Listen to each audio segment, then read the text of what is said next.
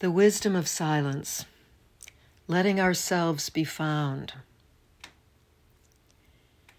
We long for silence. We fear silence. We say that we need to go on retreat, leave the world behind, that we are burned out and must restore ourselves. Then, unless we are very courageous, we tiptoe around our deep hunger. We slice it into manageable doses.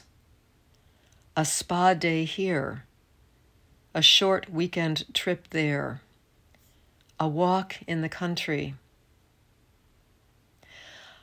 I know very few on the spiritual journey who are able to enter silence the way every great mystic in history has done, and instruct that we too must do. Our fear is that we won't survive the encounter with our own demons, shadows, griefs. We aren't sure there is anything beyond those tunnels of regret.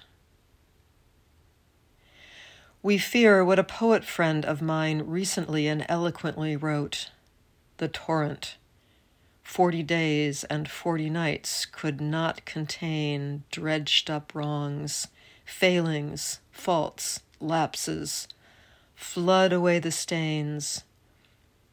40 years hard labor would not redeem this wilderness wandering." There is good reason to fear the failure to be redeemed of all that we have suffered and all that we have caused of suffering.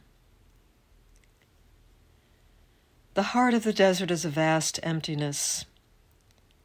It is full of hazards, crevices, dangerous mirages. But it is also where we will find the heartbeat and the bedrock of our lives, our truest selves, if we are able to sit in it long enough. Thomas Merton taught that to reach this place we would do well to meditate regularly.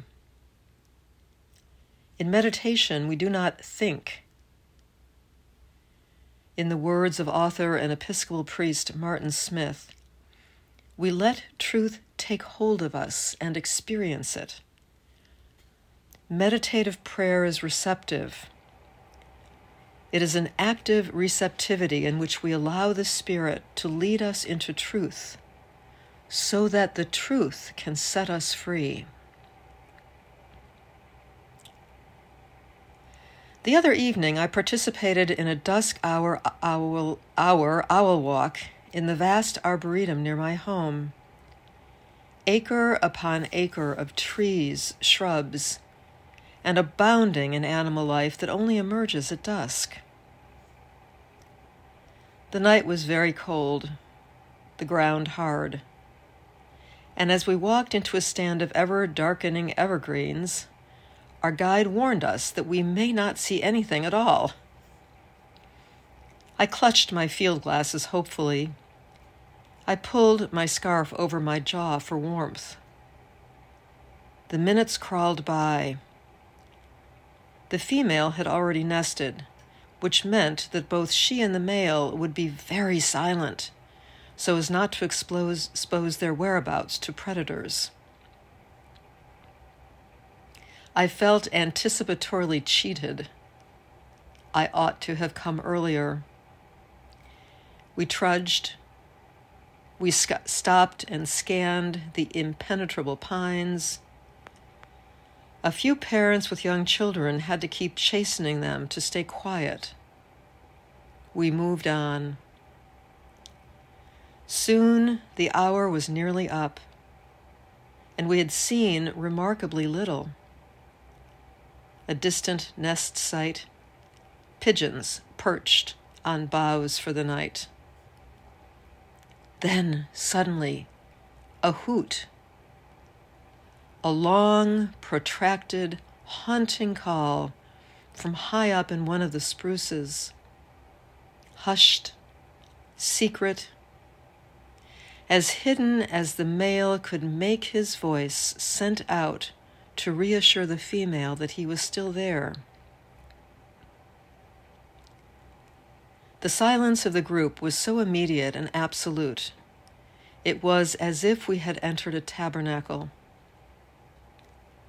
We stood stock still and listened. It was the only thing we could do, was listen.